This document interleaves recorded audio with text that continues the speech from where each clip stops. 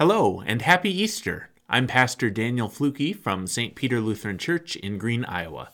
Today is April 17th, Easter Sunday. It's good to be with you today. Whether you've been in the habit of watching these videos every week, or you're just tuning in today because you're traveling for the holiday, or however you found this message, I'm glad God has brought you here today, and I pray that you'll be encouraged by hearing the good news of Easter. I have two readings to share with you today, but first I want to let you know about a few things coming up here at St. Peter in the next few weeks. First, next weekend, April 23rd and 24th, we will have Pastor Lance Kittleson, one of the former pastors here at St. Peter. He will be with us to share the message at both Saturday and Sunday worship as we continue to celebrate our 150th anniversary this year. Then the week after that, on May 1st, it's another really big day here at church with Confirmation Sunday. We'll have 7 of our students affirming their faith and becoming adult members of the congregation.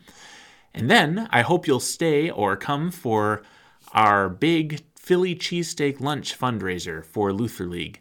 And there's a Philly cheesesteak lunch we'll be serving 11 o'clock to 1 o'clock. And during that time, there will also be a silent auction. And we have over 100 items so far. So I hope you'll be here to participate in that. Some of the items will be out next weekend at church. We'll have a few out today for Easter as well. But they'll be out next weekend for you to preview and start bidding on. And then all the auction items will end at 1 o'clock by 1 o'clock on May 1st. All proceeds go to support this year's summer trip to Pennsylvania. So thank you for your support. Then the week after that, May 7th and 8th, that will be my last weekend as pastor here at St. Peter. And then the weekend after that, Pastor Gary Hatcher, another of my predecessors here, will be here for his chance to speak for our 150th celebration. So there's a lot going on. But for today, our focus, of course, is Easter Sunday and the good news that Christ is risen. So the first reading today is the Easter story from John's Gospel. This is John chapter 20, verses 1 through 18. Early on the first day of the week, while it was still dark, Mary Magdalene came to the tomb and saw that the stone had been removed from the tomb. So she ran and went to Simon Peter and the other disciples, the one whom Jesus loved, and said to them, "They have taken the Lord out of the tomb, and we do not know where they have laid him."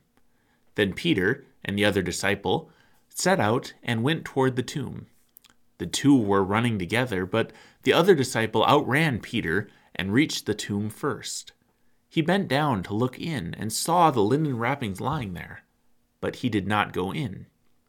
Then Simon Peter came following him and went into the tomb.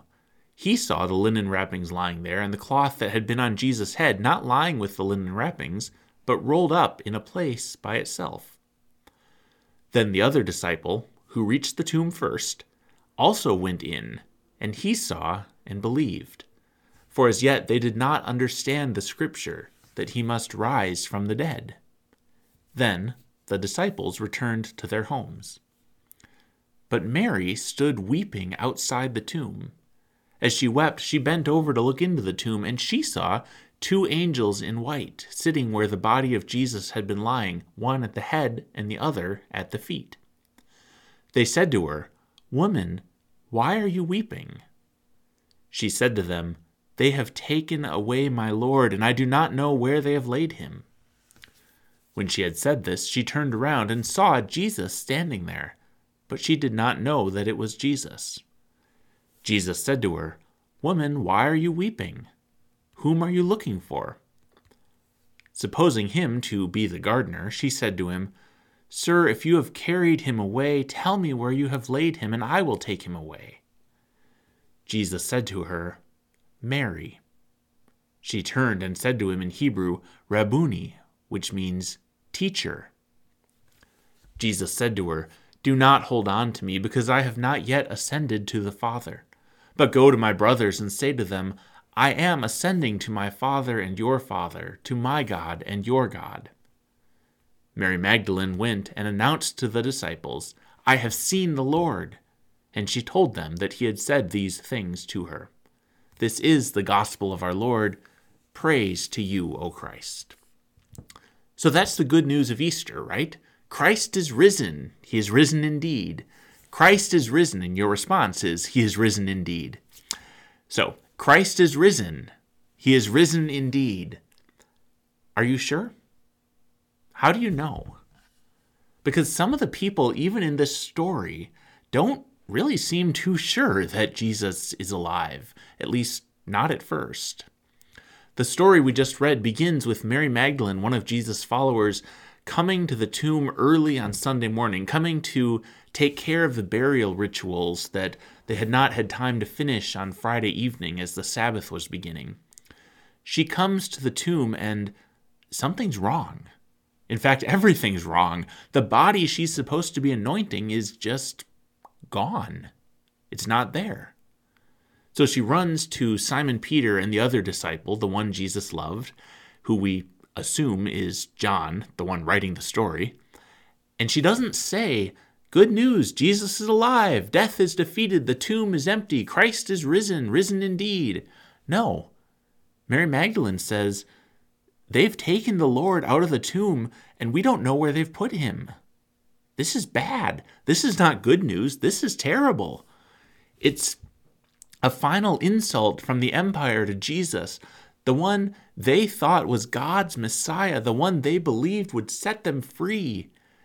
It wasn't enough for the empire to kill him, to execute him in the most painful, humiliating way possible.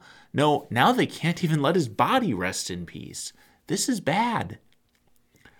So Peter and the other disciples started for the tomb, and I love verse 4. I said we have confirmation coming up next weekend, and I would love for someone as their confirmation verse, or coming up in 2 weeks, I would love for someone as their confirmation verse to pick verse 4. It says, "Both were running, but the other disciple outran Peter and reached the tomb first."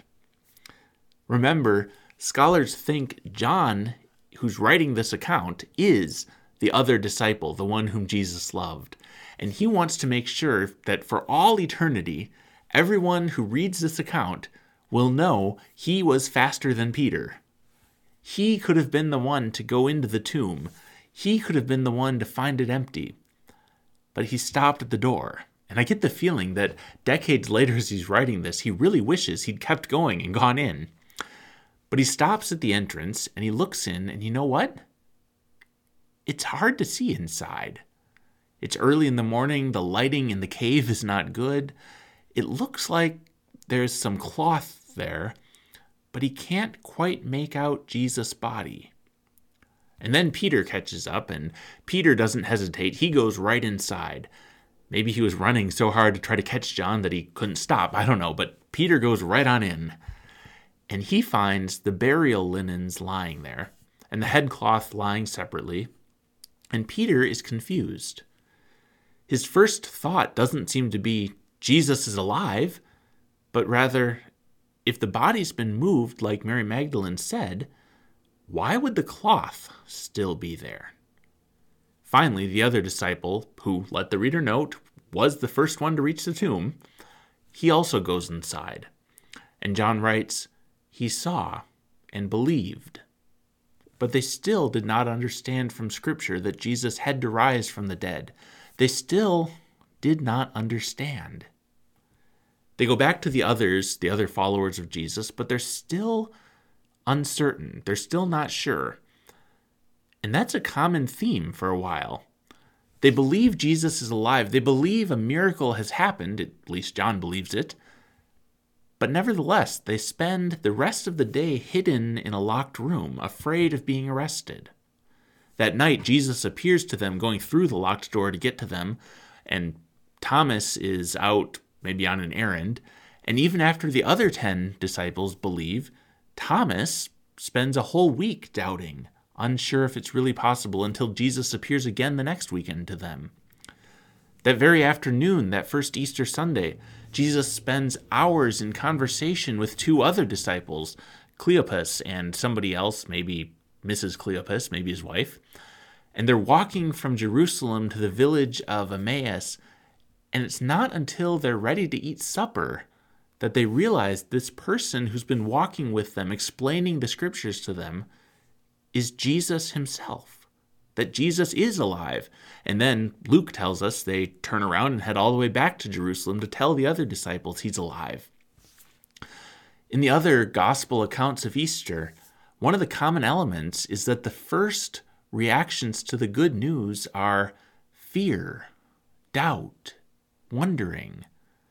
Because the logic of the world says when you're dead, you're dead. That's it. Nobody comes back from death. Easter should not be possible. Even Mary Magdalene, the first one to faithfully come to the tomb in the morning, all she can do is stand weeping outside the tomb. And then when she, alone of all the people who've come to the empty tomb, when she encounters the risen Jesus, she also doesn't recognize him. It's not until Jesus speaks her name that she recognizes him and she believes. Easter is not easy to believe. Even when we've heard the story our whole lives, Easter is hard to grasp, hard to believe it's true. Plenty of people have tried to scientifically explain Easter. There's books you can buy about how the resurrection is the most attested event in human history, books all about the plethora of evidence supporting that Jesus literally, physically rose from the dead. That's great. But finally, it comes down to faith. Ultimately, for us to believe, we need Jesus to call our name. We need the Holy Spirit to enlighten us, to keep us in the true faith, as Martin Luther puts it in the Small Catechism. We need to encounter the risen Savior in our own lives. We need to recognize Jesus as our Savior. We need to encounter him in the waters of baptism, in the physical stuff of Holy Communion, by hearing and reading God's Word. As people living in a broken world, as people all too familiar with death and suffering, it takes faith to believe that the power of death has been defeated. It takes faith to sing Alleluia, to declare the truth of the resurrection, to declare death is not the end of the story, of our story or of God's story. It takes faith to believe that death on a cross has eternal meaning, that our sins are forgiven, that God's love extends even to us, to you and to me. What if it's not true? What if it's not true? Listen to today's second reading. This is from 1 Corinthians chapter 15. Paul writes, "If for this life only we have hoped in Christ, we are of all people most to be pitied. But in fact, Christ has been raised from the dead, the first fruits of those who have died. For since death came through a human being, the resurrection of the dead will also come through a human being. For as all die in Adam, so all will be made alive in Christ. But each in his own order. Christ the first fruits, then at his coming those who belong to Christ. Then comes the end, when he hands over the kingdom to God the Father, after he has destroyed every ruler and every authority and power. For he must reign until he has put all his enemies under his feet. The last enemy to be destroyed is death." Here ends the reading. So what if it's not true? Well, says Paul, then if it's not true, we of all people are most to be pitied. If Jesus was born some 2,000 years ago and he taught some nice things about loving people, even if he did some apparently miraculous healings and then he died, well, that's not unusual.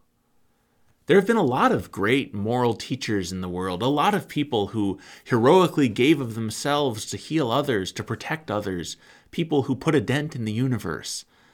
And if we gathered here at church every Sunday morning to celebrate any of them, if 2.4 billion people around the world today were claiming they had found the source of eternal life, and it was some itinerant peasant teacher who was executed as a criminal, well, that'd be pretty sad, wouldn't it? What a waste. We deserve the world's pity. But what if it is true? Well, if it's true, then everything changes. Paul says, "But in fact, Christ has been raised from the dead." Jesus' resurrection, that means the power of death has been defeated. Easter changes the equation. Death will no longer get the last word. We are captives to sin no longer because Jesus has put our sins to death on the cross and reconciled us to God. Jesus was not just another rabbi or philosopher. He was exactly who he said he was, the Son of God, God in the flesh, God with us, the one the prophets foretold, the one Scripture testifies to. The resurrection is the proof. It wasn't some plot by the disciples or some trick of the light. The tomb Mary Magdalene and Simon Peter and the other disciples found was empty. And not only empty, as if they might have the wrong tomb or something, but with the linen wrappings lying there. John might have believed it right away, at least the way he tells the story. But by the end of the story, all the witnesses will move from doubt to faith. Peter, Mary Magdalene, Cleopas, even Thomas believes. Most of them will eventually be so certain that they will lay down their lives for the truth of the resurrection. May God grant you and I that same faith through the power of the Holy Spirit. We don't need to win arguments. We don't need to have irrefutable proof, tangible evidence to point to. There is a mystery to faith, and that's okay. We are called to live by faith.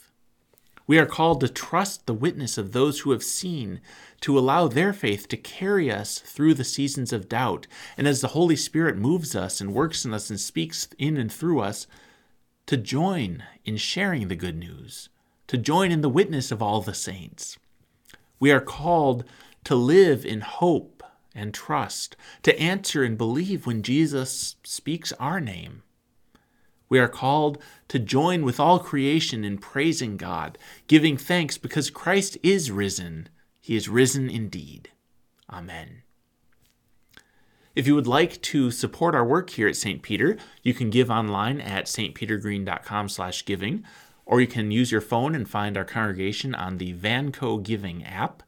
Or if you don't have envelopes and you would like some, let the church office know, and you can get those in the mail to send in your offering. And thank you for your support and generosity.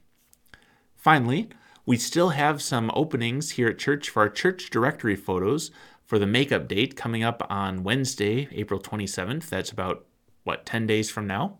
So if you were not able to get your picture taken for the directory in February, please call the church office as soon as possible and we'll get you signed up. There's still just a few slots left. Now, receive the benediction. May the Lord bless you and keep you. May the Lord's face shine on you with grace and mercy. May the Lord look upon you with favor and give you peace. Go in peace to love and serve the Lord. Thanks be to God.